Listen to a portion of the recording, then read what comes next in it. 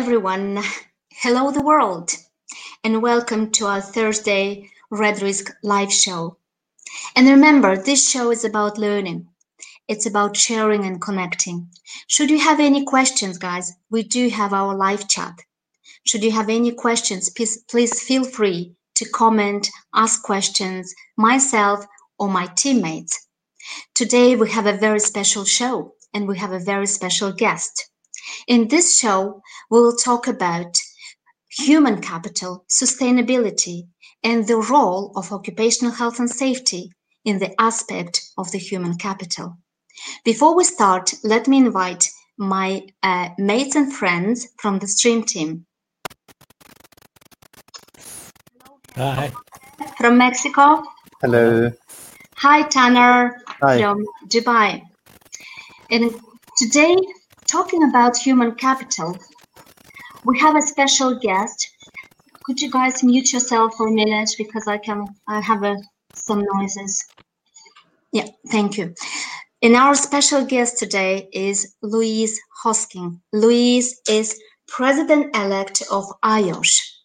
Hi, Louise. Let's bring Louise to the show. Hi, everybody. Really pleased to be back here and nice to see you. Good morning. Hello, lunchtime, wherever it is in the world. Welcome, Louise. So nice to have you with us today. Thank you for joining us. So before we start, is that okay if I introduce you, Louise?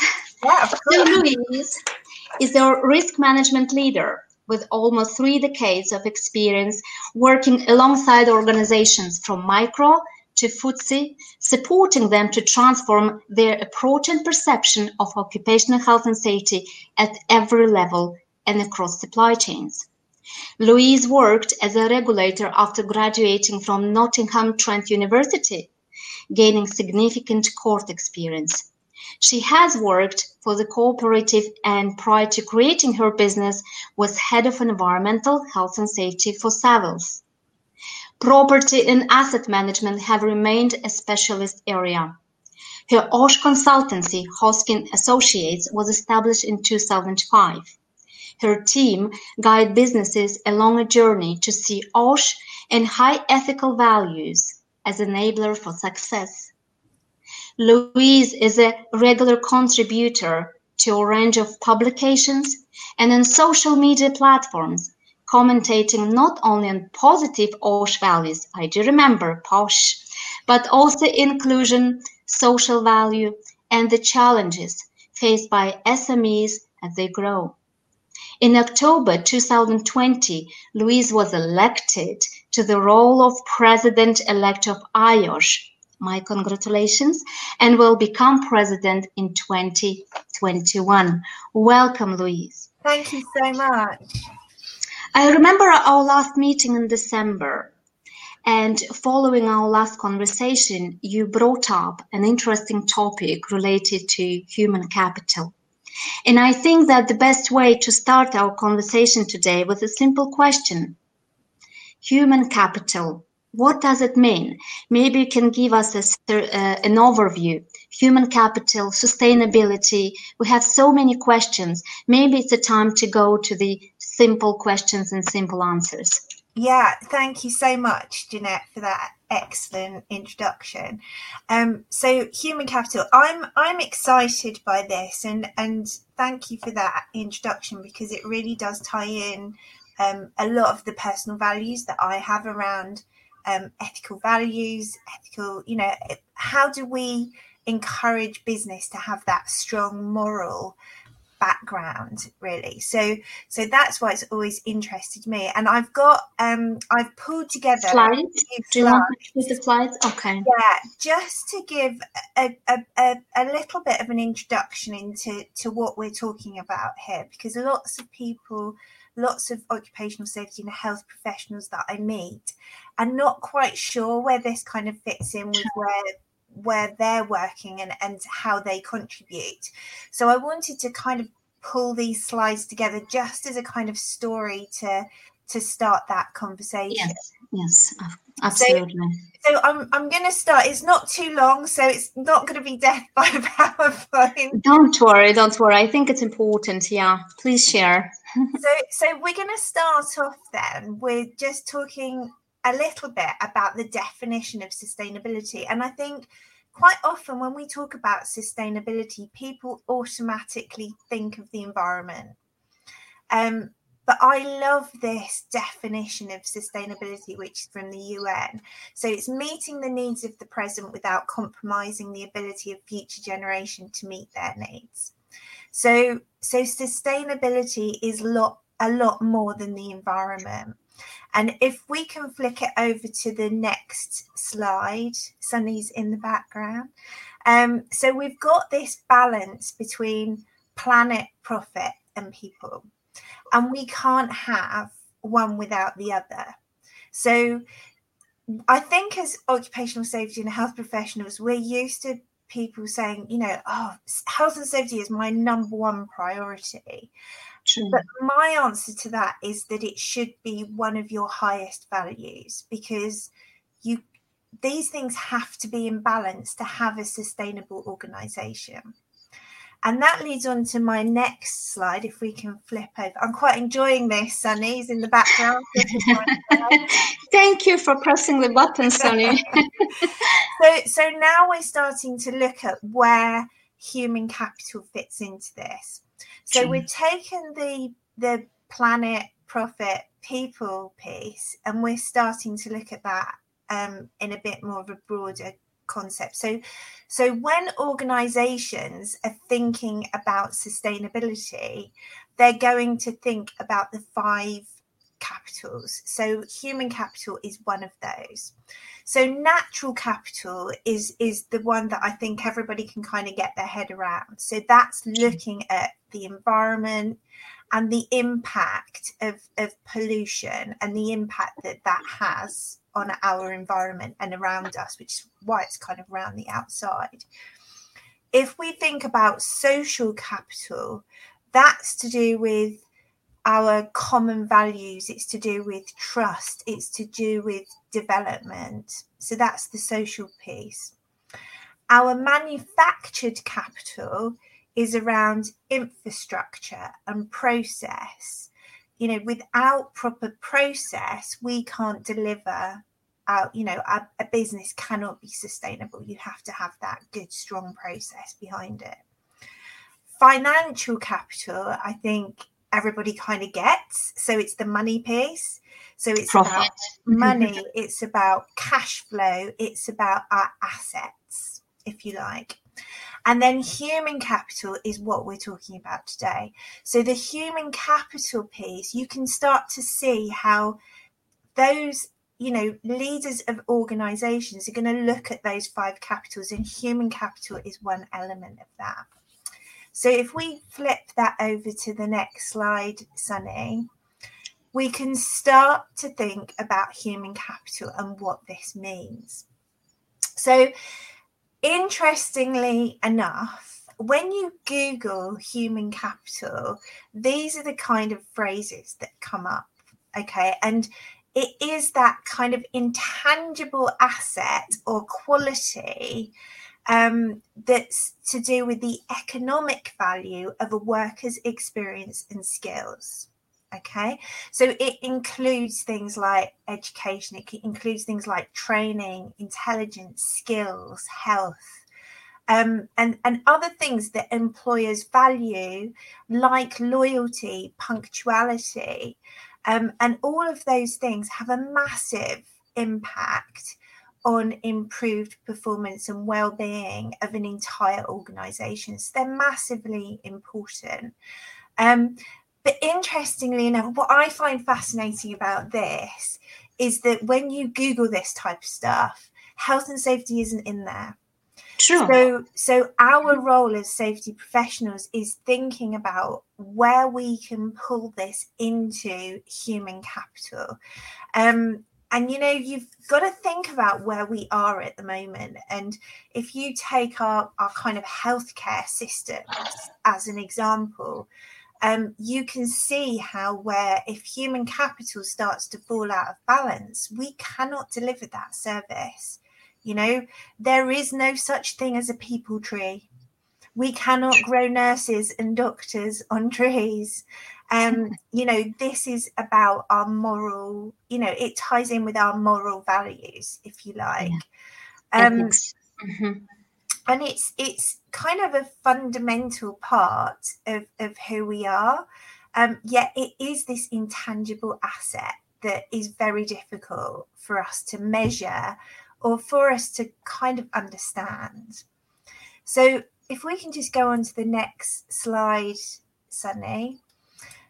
So this is looking at, what is the capitals approach? So tying this in with capitals. So it's looking at impact and dependencies. So it's highlighting our dependency on nature and people, which is going to be critical, and how those alter between them. Then we've got our systems approach, which is on the other side of the slide. And right in the middle, we've got about measurement and value.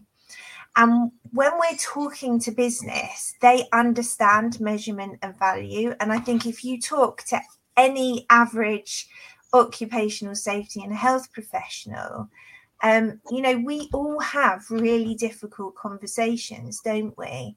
And I think for business, it's very hard for them to understand and measure the true value of what we do because of these intangibles that I've been talking about. Sometimes they're really hard to understand. How do we understand that value, and how do we put that value into the businesses that we're influencing, which I'm going to unpack a little bit more as we go through this. So the next slide, Sunny, you're doing very well in the background here, Sunny, is an example of something that we can almost measure. We can understand this. This is an example of something that we can measure. So we know, as an example, if a business invests in training its health and safety workforce, which is part of, well-trained workforce is part of that human capital, we can measure the time and the effort and the cost associated with that training. So we can do that. And then we can also come back and we can measure and look at the impact that training has had within the organisation. So hopefully the business will achieve a reduction in risks of injury at work, and we can potentially measure that piece as well. And there will be another added value to that we will have a cost reduction maybe in absenteeism, an improvement of workers and their well-being. So this is an example of a pathway where potentially we can start to measure some of these things. And if, as OSH professionals, we can start to understand and get to grips with that, we can talk to business in a way that they understand and they can see the value in what we're doing. And I think this is kind of brand new stuff. We're all kind of still finding our way with this. And I think traditionally, when it comes to human capital, and particularly the pieces that we're very involved in, it's very much, I was in a meeting recently where somebody said, well, if we do this, what's our return on investment? Yeah, that's a usual question. It is. And I think in this pathway, there is a return on investment. But I was in another meeting where we were, a group of occupational safety and health professionals talking about this. And we're saying, actually, human capital has a value. Maybe we should start thinking about the value of our human, how do we put that value on it? And by the way, I know that human capital as a phrase, it kind of sticks in a weird way with a lot of OSH professionals as well. So yeah, I'm with you on that, but I didn't invent the word. True. And true. To throw something out there, which would be quite interesting for our discussion piece. I'm sure it is, Louise. Yeah. Our chat is viral today. It is going wild already. Yeah. It's something like mental health and wellness. So if we were to put mental health and wellness into a similar pathway, I think there are very tangible returns on that we can see. Indeed. And my controversial comment is, and I don't know the answer to this, by the way, is do we think that businesses grasped hold of this because they can see those tangible values resulting? So what are the other, questions and problems that we're posing to business, and how can we show them the value of this? So if we can whiz on to the next slide, Sunny. So this is something I talk about a lot. So this is about, moral backbones of business. And we're in an interesting place at the moment where, health is gone right up on that agenda. And if you look at, the driver behind all of this is big finance, whether we like it or not. That drives everything. In your introduction, Jeanette, you talked about my property background. I love big buildings. I adore wandering around big buildings. And so I'm quite close to how some of that investment has worked. So, whether we like it or not, our personal pensions are invested at a high level. And, these fund managers decide, and that's kind of how the world goes around to a certain extent. And if you think about these large, huge skyscrapers that we have, in many cases it's our personal pension funds that own those large buildings. But then that kind of filters all the way through the supply chain. So you've got people that are responsible for maintenance and repair of those buildings, and then they've got workers, and so you can see how the sphere of influence flows through. So thinking about this, and thinking about the people that handle those big funds, where it all starts, if you like, what we're finding is that ethical funds are actually doing much better at the moment than other funds. So what this means is that the larger investors are actually looking at how organizations are managing themselves through this pandemic, and they're looking at the environmental, social and governance funds much more closely than they ever have done, because those are the organizations that are faring the best through this crisis. So this is why, what we do is under a spotlight like never before.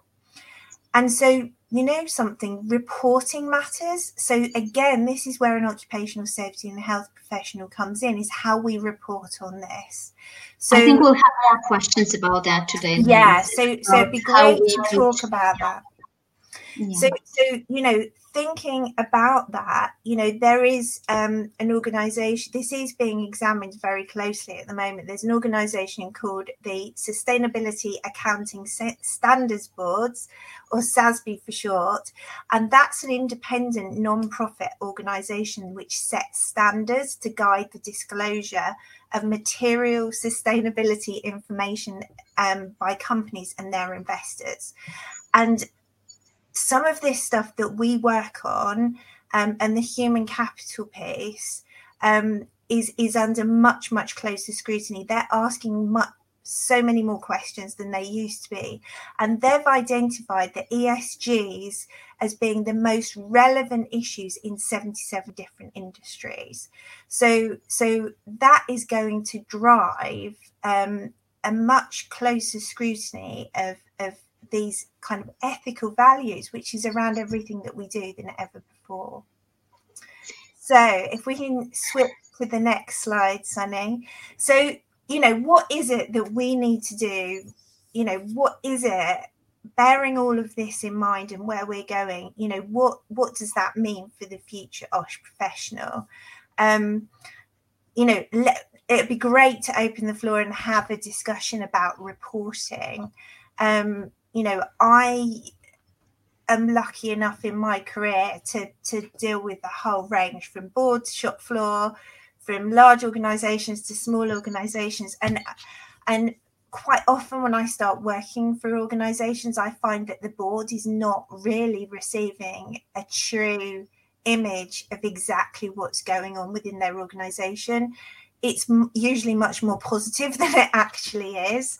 A role that we play is in making sure that, as well as those lagging indicators that we're reporting on, we've got really clear reporting on leading indicators as well. So we've got a really important role to play in presenting a true image of that organisation.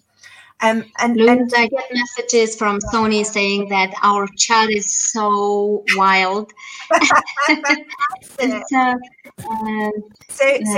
making sure that we've really got that, and making sure that, we're seen as a net. Can you see, hopefully this story shows you how we can be an enabler for business success by focusing in that way. So if we, and also as customers within that supply chain, if we're buying cheap, what is the cost elsewhere in that supply chain, which is another interesting thing to talk about. And I don't know if Vince is on the line, but I know Vince loves these, and I put something in you, Vince. So we know that, we still have 380,000 lives lost around the world from fatal accidents. And Vince, to answer your question before you've asked it, if we can change the narrative around all of this, we can start to bring that number down in the other direction. It very much is about risk-based principles, us being seen as enablers. It's us understanding that there are fixed parameters around what we do, things that can't move. If the fire alarm goes off, we've all got to evacuate. But there's an awful lot within what we can do where we can encourage creativity. And then it really does become this enabler for success. And we can have far-reaching social impacts in respect of what we do. But it means that we've got to change the way that we do it. So we've got to move from this black and white, and we've got to thrive in the area of grey. And I don't call these soft skills, by the way, that we need. They're power skills as far as I'm concerned. And if we just go to the last slide, Sunny, I love this. I if anybody follows me on Twitter, I actually tweeted this image and it went completely viral. And I love this. We're talking about health and safety professionals being the leaders, and it just kind of sums it all up in one go. And I love comparing all of these things to what we do as health and safety professionals. And for me, if you think about ergonomics, which we all deal with, in ergonomics, we think about how we can fit the work to the person. We don't alter the person to fit the work.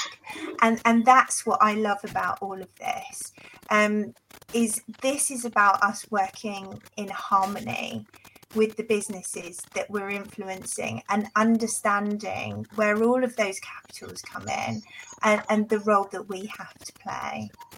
So I hope that's kind of the story. Thank you, Louise, for this short but I think quite complex introduction to human capital. And I like how you look at the human capital and sustainability from the wider perspective, bringing in occupational health and safety. I know that our chat is very wild and we have so many questions, and we will bring all your questions and we will try to answer all your questions. But before we move on, I would like to ask Jorge, Tanner, do you have any questions for Louise? Do you want to join the conversation? Or comments or discussion? Okay, yes. Louise, very nice presentation. Congratulations. This is very, very important. All the things that you cover in that one. But let me ask you something. how do you make a correlation between these elements and the ethics of the people and the ethics of the organization? Can you talk a little bit about that, please? Yeah. Louise, before you start answering that question, I think we have similar question on the chat today. Exactly the same question about ethics and morale. So well done, Jorge. Thank you so much. Yeah.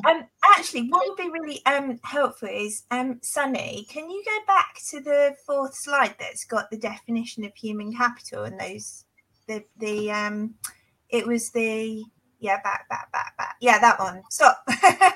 Back. Yeah, this one. So for me, human capital, morality, and ethics for me are at the heart of this. So if we think about human capital as, where we've got high value human capital is where we've got an engaged workforce, where we've got a really positive culture, and where we have these ethics. And so for me, it's kind of ethics for me is definitely, it's part of social capital as well.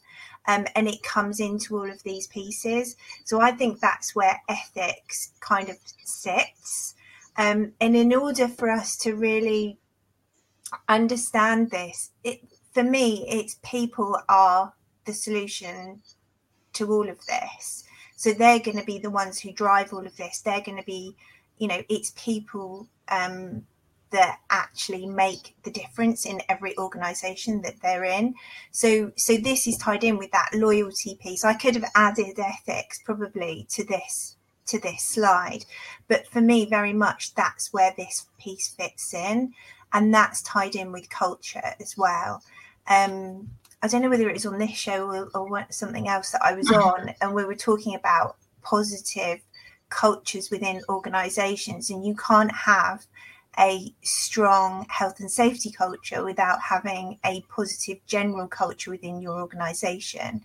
And if we don't have high ethical values, we're just going to, discharge our obligations to a different part of the world potentially. And what we do has an impact. If we've shown, if anything's become evident at the moment, it's just how connected we all are globally, no matter what size of organization you're in. And I think today more than ever before, right?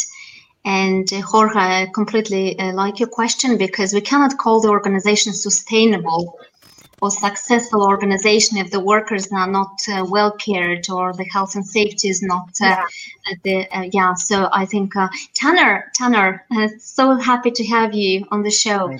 Thank you very much. Any comments? Yes, actually, Louis, great presentation, and the topic is great. Thank you very much. That one thing that this human capital is important, that as an OHS professional, we all do our activities around people, right? We are developing all the, let's say, initiatives, the campaigns, the other things around people. But one thing that people struggle, OSH professionals struggle, the OHS department, sometimes seen as a cost center rather than profit center. And one question to Louis, that the quantifying the impact of human capital to OSH performance. Can you just give some insight into this, please? Yeah, so I'm really fascinated by this. So there is work that has been, there is work and research that has been done, and for, in large organizations have got the resources to actually finance, and to do research internally to work out how this works. The ILO did some research, and IOSH published a document a couple of years old now, called Human Capital, Healthy Profit, sorry, and they published that, and the ILO showed that for every euro that you spend on health, well-being, and so on, there's a 2.2 euro return on investment, but that tends to be in higher risk organisations. So some of that work has gone on, but we're at the, we're right at the front of this, and this is becoming, driven by the SASBs of this, they're certainly driving this right at this moment in time. And what's going to have to happen, we're going to see a change. And some of it is driven by this pandemic, because investors want to know that their investment is going to be sound. And so what is being shown by that graph where I showed you how the ESGs are performing is that those organisations with high ethical values that are concentrating on this are the more successful companies. So that means that it's going to have a knock-on effect all the way down the chain. But to answer your question, it's not an easy, tangible piece, but there is research going on at the moment to refine that down. Even more so. But the other piece for me is, again, I still go into organisations where, particularly in the boardroom, they're only relying on lagging indicators.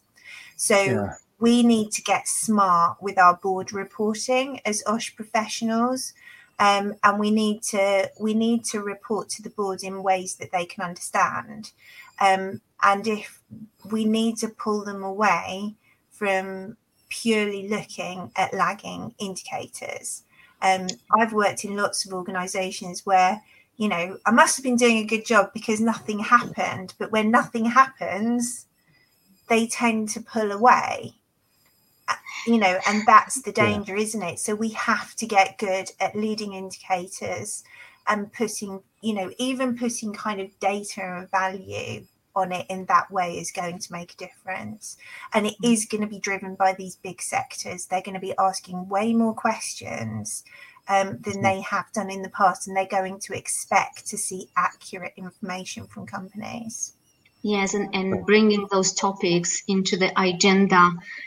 But I think I understand where Tanner is coming. It's like, it's the number of incidents sometimes is what matters, unfortunately. I would like to go, thank you, Tanner. I would like to go back to our chat, because I see that Sonny starts putting them. So, Consultant Safe, hi. Hi, so Graham. Okay, I don't know who is behind Consultant Safe. So where does corporate moral capital come in? The chase of, I think that's the question that was partially also answered, asked by Jorge. Louise, that's the question for you, I guess.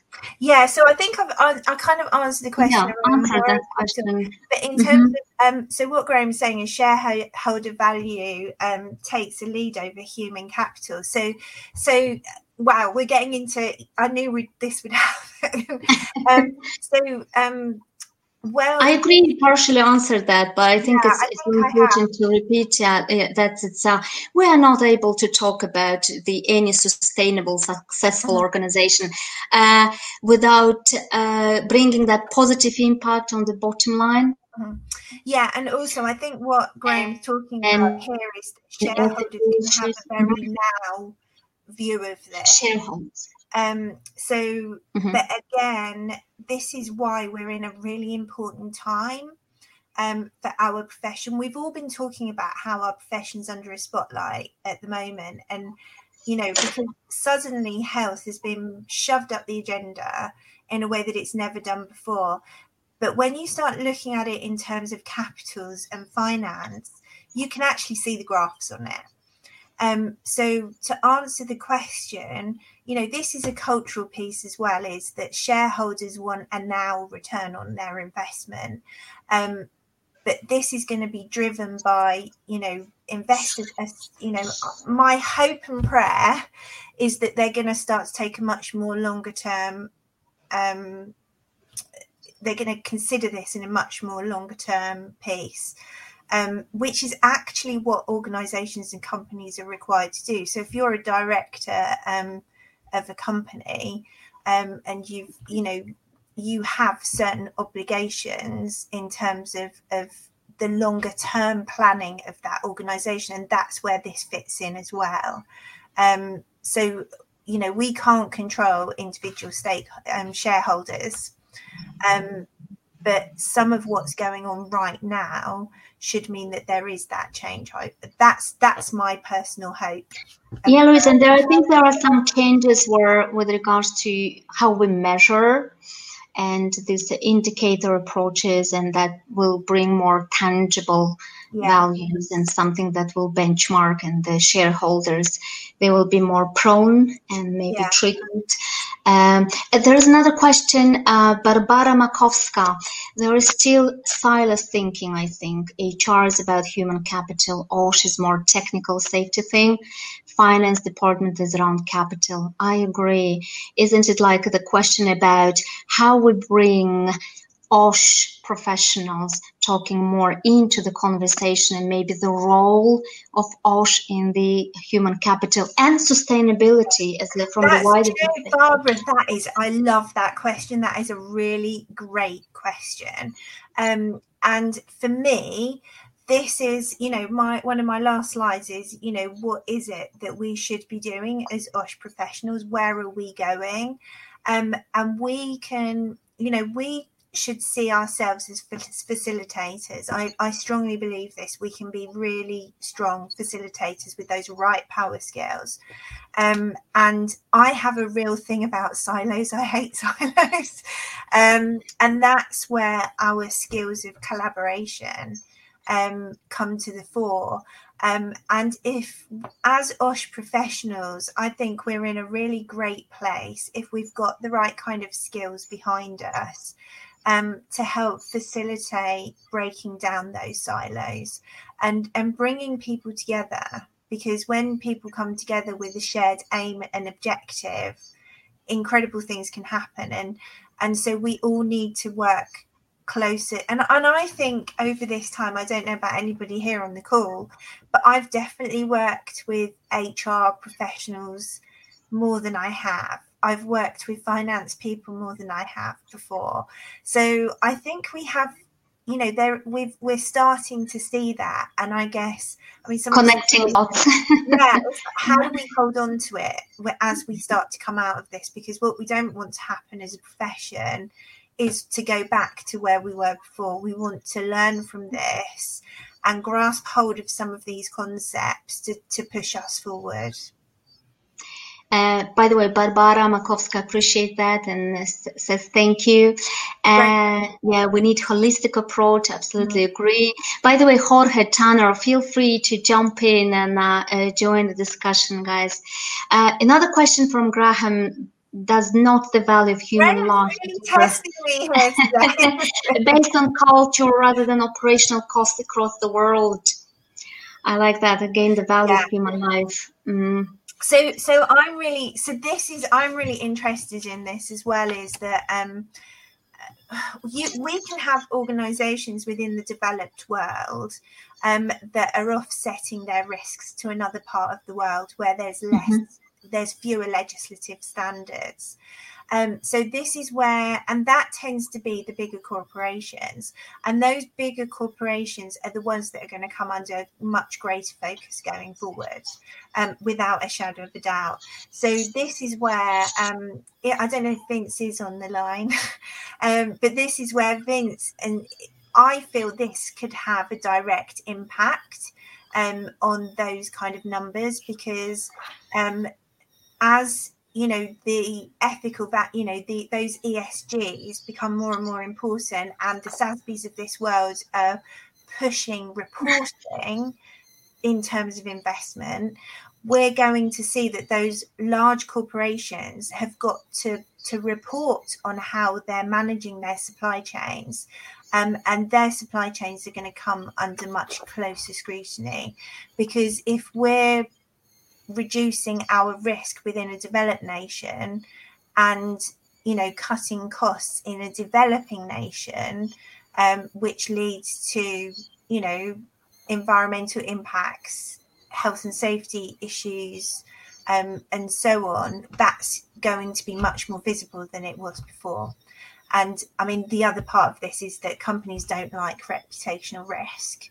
And there's nothing that can affect reputational risk more greatly than, a big incident in another part of the world. Yeah, absolutely agree, Louise. It's about connecting and interlinking all the values, and at the end of the day, we all know how connected we are now. We can feel it, because this pandemic has affected large organizations as well as small organizations, and these supply chains, we're interlinked in a way that we can see it now. We always were interlinked, but I think we can see it more clearly now. I'm just saying hi to Malcolm. Mal is our member of the stream team. Hi, Mal. Hi, Malcolm. During interview stages, a lot of companies use BBI techniques trying to find the ideal candidate. How would candidates of a shy disposition overcome this barrier? I think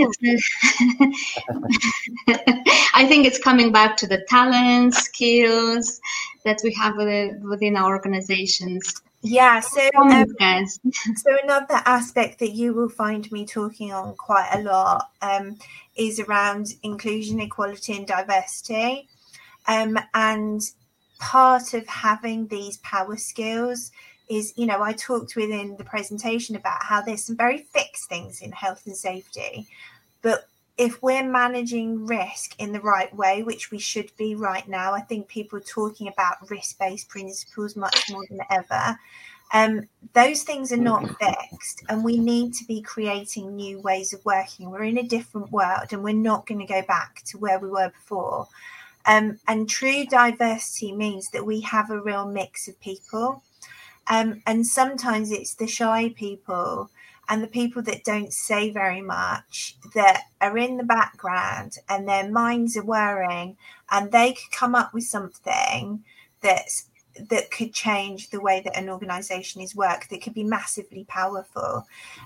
So part of human capital and investing in our people is working with every type of person.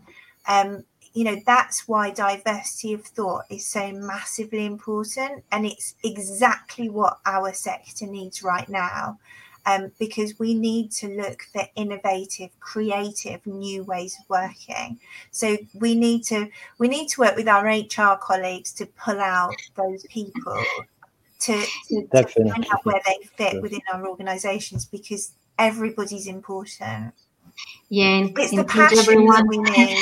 Include everyone into conversation. Mal says that return on investment can only be realized if the right candidates are in the role. Absolutely. And not only the right, I think motivated, the candidates that will invest, train, skill, talent, it all comes in one basket. Invest in our people. So organizations that are investing in their capital are investing in their people. So if people have got strengths, then we put them into positions that use those strengths. But I'm really interested in how we look at the value that we have rather than the return on investment, which is so hard. It's going to be super hard to work out. But what is the value that we bring? Just like if you are a business and you have an office building that you own, that is a tangible value. It's an asset for your organization. So your people are a similar asset. And the role that we play as OSH professionals to, in terms of that piece of human capital is massively important. I really hope, Louise, that I think the changes already are happening. We are talking about that. I hope that it's not going to be only about ROI investments, values from the monetary point of view, but also from Tanner. I thought you wanted to add something. I would like to add something into this as a person who is conducting a lot of job interviews. And this VBI interviews, actually, I'm not very supporting this kind of. I don't think that is a good question to ask a person that what is your, weaknesses. You know, and sometimes, you know, people do very well in the interviews, but when they come into organization, they are not performing well. And some of the shy people that I hired before, and they are, you know, the most, let's say, good achievers and best performers in the team. One of my manager told me, you know, a while ago that he is focusing and he's trying to catch the people when they are doing the right thing. Okay, he never focus on the, you know, the wrong things that the people are doing in the organization, and that was affected me too much. Just wanted to add this into the you know, subject. That's why I'm so happy, Tanner, when you join the show, because it's always, I agree that, but there are standardized questions, right, Tanner? What are your weaknesses? What are your strengths? But I think Louise mentioned last show that it's about posh and being positive and trying. Yes, definitely. I'm a huge advocate for this. So it's thinking about your language that you're using. So, and we can, for me, I think human capital is a game changer for us potentially, because it's showing that it's showing the value that we bring to an organization. So it shows that we are enablers for that organization. So we're bringing value. We're bringing true value to that organization through people first. And language is really important. So I think traditionally, you know, as inspectors with a clipboard, we're saying, right, you haven't done that, you haven't done that, you haven't done that. And how often do we actually say, do you know what, you've done an amazing job with this, what a great idea. And I've got something that I know Jimmy, who's current Irish president, teases me for this, but I'll always say, you know, start from a position of yes. And you know, there's always a safe way to do things, and I think that's where our value can shine through as well. Thank you for telling this, guys. It's all the time. Positive reinforcement is one of the enabler of behavioral change. Tanner, you have some friends on the chat. They say hi from Turkey. Yes. Thank you very much. Yeah. And they're saying that you are a very nice manager and kind HSC manager. Nice to see you. Greetings from Turkey. Thanks for the nice online meetings. Also, Tanner, Mal thanks you for your comment, and he's fully agree with you. Jorge, what about you? Luis, well, the COVID is something that we need to talk in this show, of course. The people of health and safety issues, we know that we need to change our mind because we need to cover that one in our people, in our workers. But what about the new candidates for the other areas? I am talking about maintenance, and I am talking about production, and all of the people who is involved on the process directly. Do you think that the new people who is coming to our organization and the people who is working now, do they need to change something in his mind? And I am referring to that we as a staff of the organization, we need to return our head and see, okay, this people is here. I know he's a good worker, but this one, the COVID and the pandemic, needs to change something in them, because we don't know exactly with the real tests how it happened in their minds. What do you think about that? Yeah, I mean, this comes back to how do we encourage those that actually own the risk, because they're, you know, at the sharp end? How do we encourage them to make wise risk-based choices?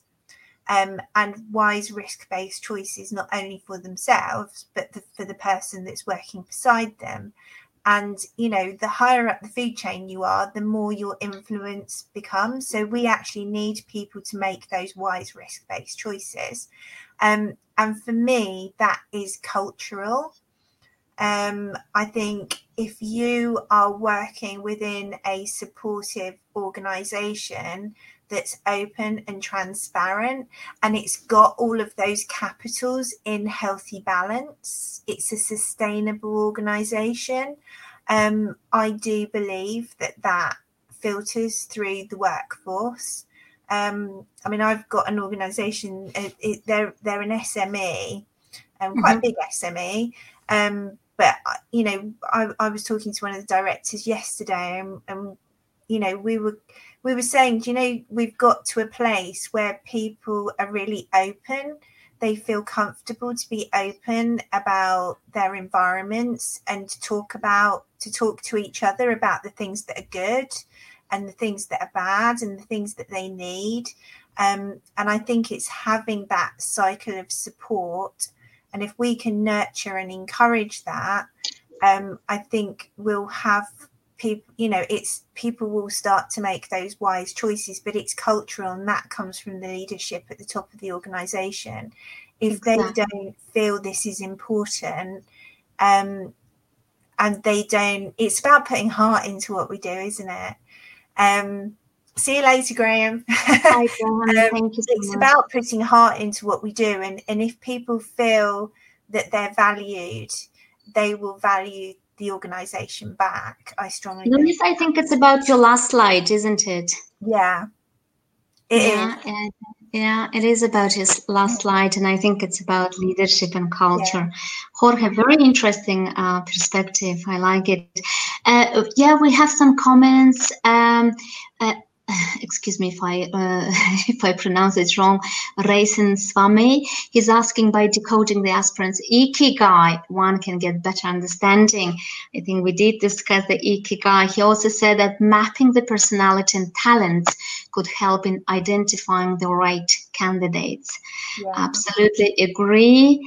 Graham, without a yeah, there would be no high-risk brain surgery. Absolutely right. Yeah, always start from a position of yes and work backwards. And I think taking from that, we have a comment, matching the brain data than bio data with the job profile could help for sure. Absolutely agree. Sonia agrees.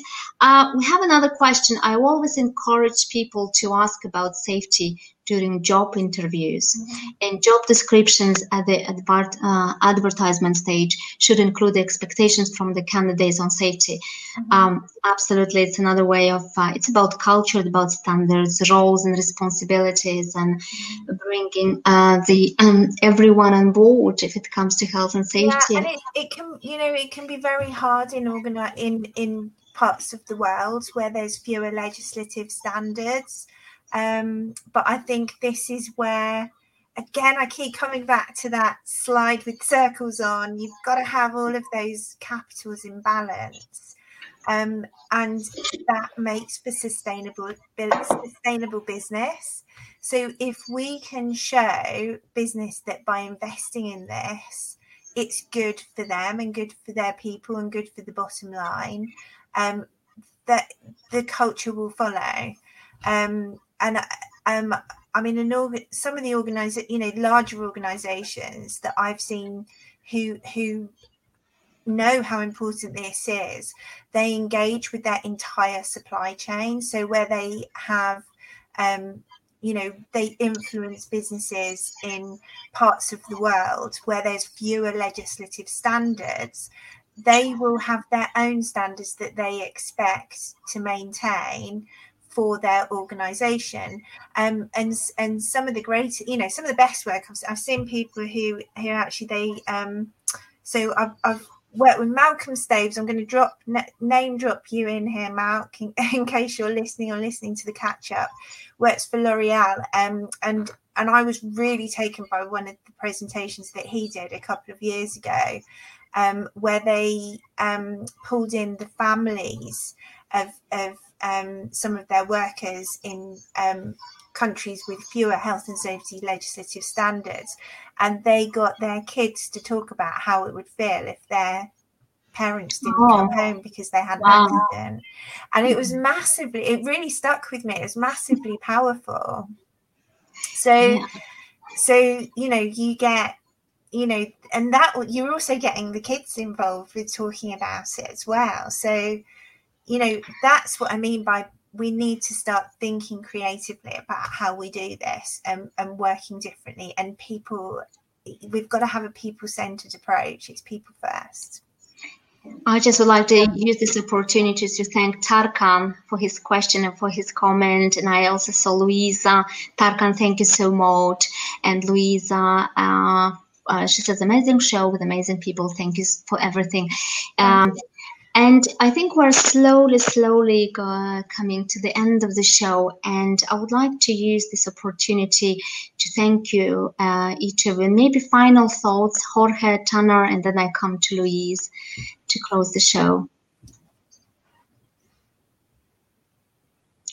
Well, thank you very much for all your knowledge, for your presentation, and for the whole ideas and the whole things that you explained this show today.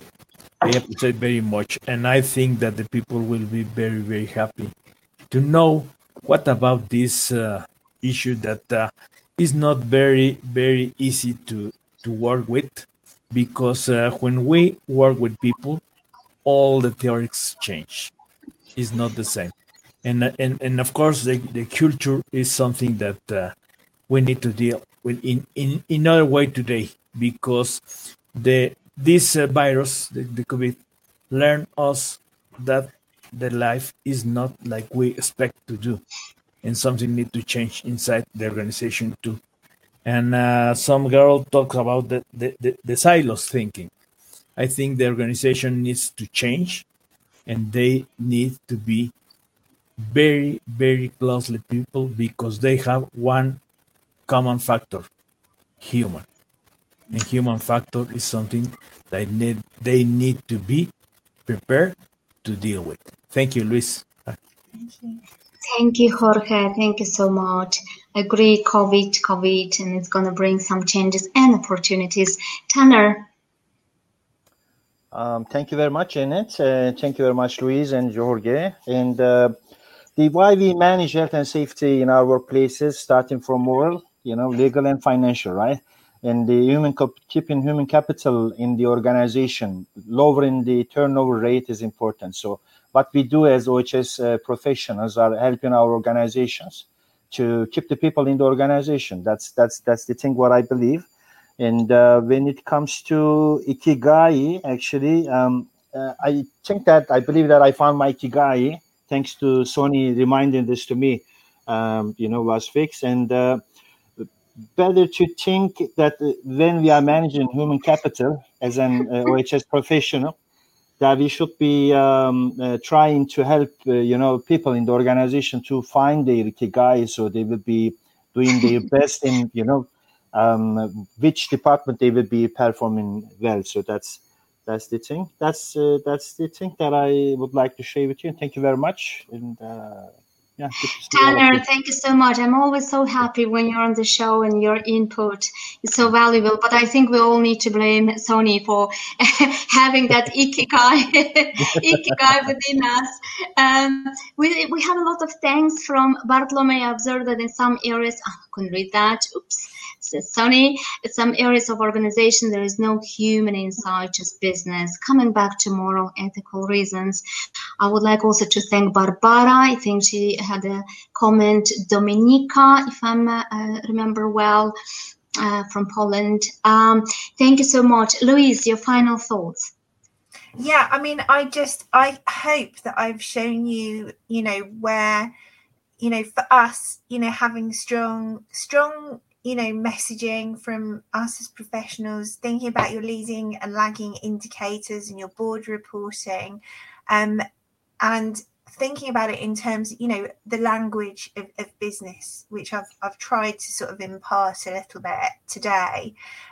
This makes good business sense. And I think, if this pandemic has shown us anything, we are massively connected. It doesn't matter, what type of organization you're working in, where you are in the world, we are all connected. And, the future is going to look on how we've led at this point in time. So let's make it count. Thank you so much, Louise, for for coming. I know that you're a very busy person, that you find time. And let me summarize in some final notes. Today we talked about human capital.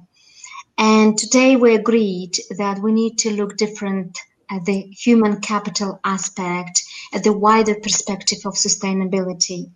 Today, I think we agreed that any organization that wants to be successful, they need to consider health and safety, well-being, protecting their workers as a demonstration of their commitment to a sustainable future, to a sustainable tomorrow.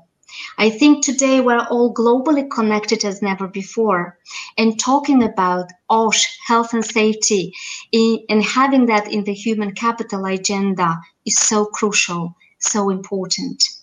Thank you, Louise. Thank you, Jorge. Thank you, Tanner. And last phrase, Louise, I would like to finalize my show with your quote.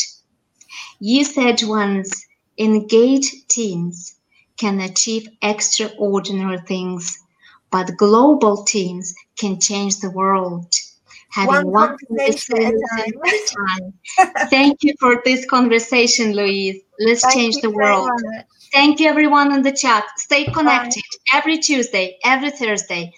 Open up your emails, send the emails, and live chat every Tuesday, every Thursday. Thank you, everyone. Sonny, thank you so much. Thank you so much for stopping by. I hope you enjoyed that show. Now, as I mentioned, we have 2 shows a week, Tuesdays and Thursdays. The Tuesday show is at 7 p.m. in the evening, and the Thursday show is at 3 o'clock in the afternoon, UK time. If you missed the show, we always upload our recordings to our YouTube channel, Red Risks. Subscribe, and I can also notify you of any upcoming events. One way or another, we will make sure that we keep in touch with you.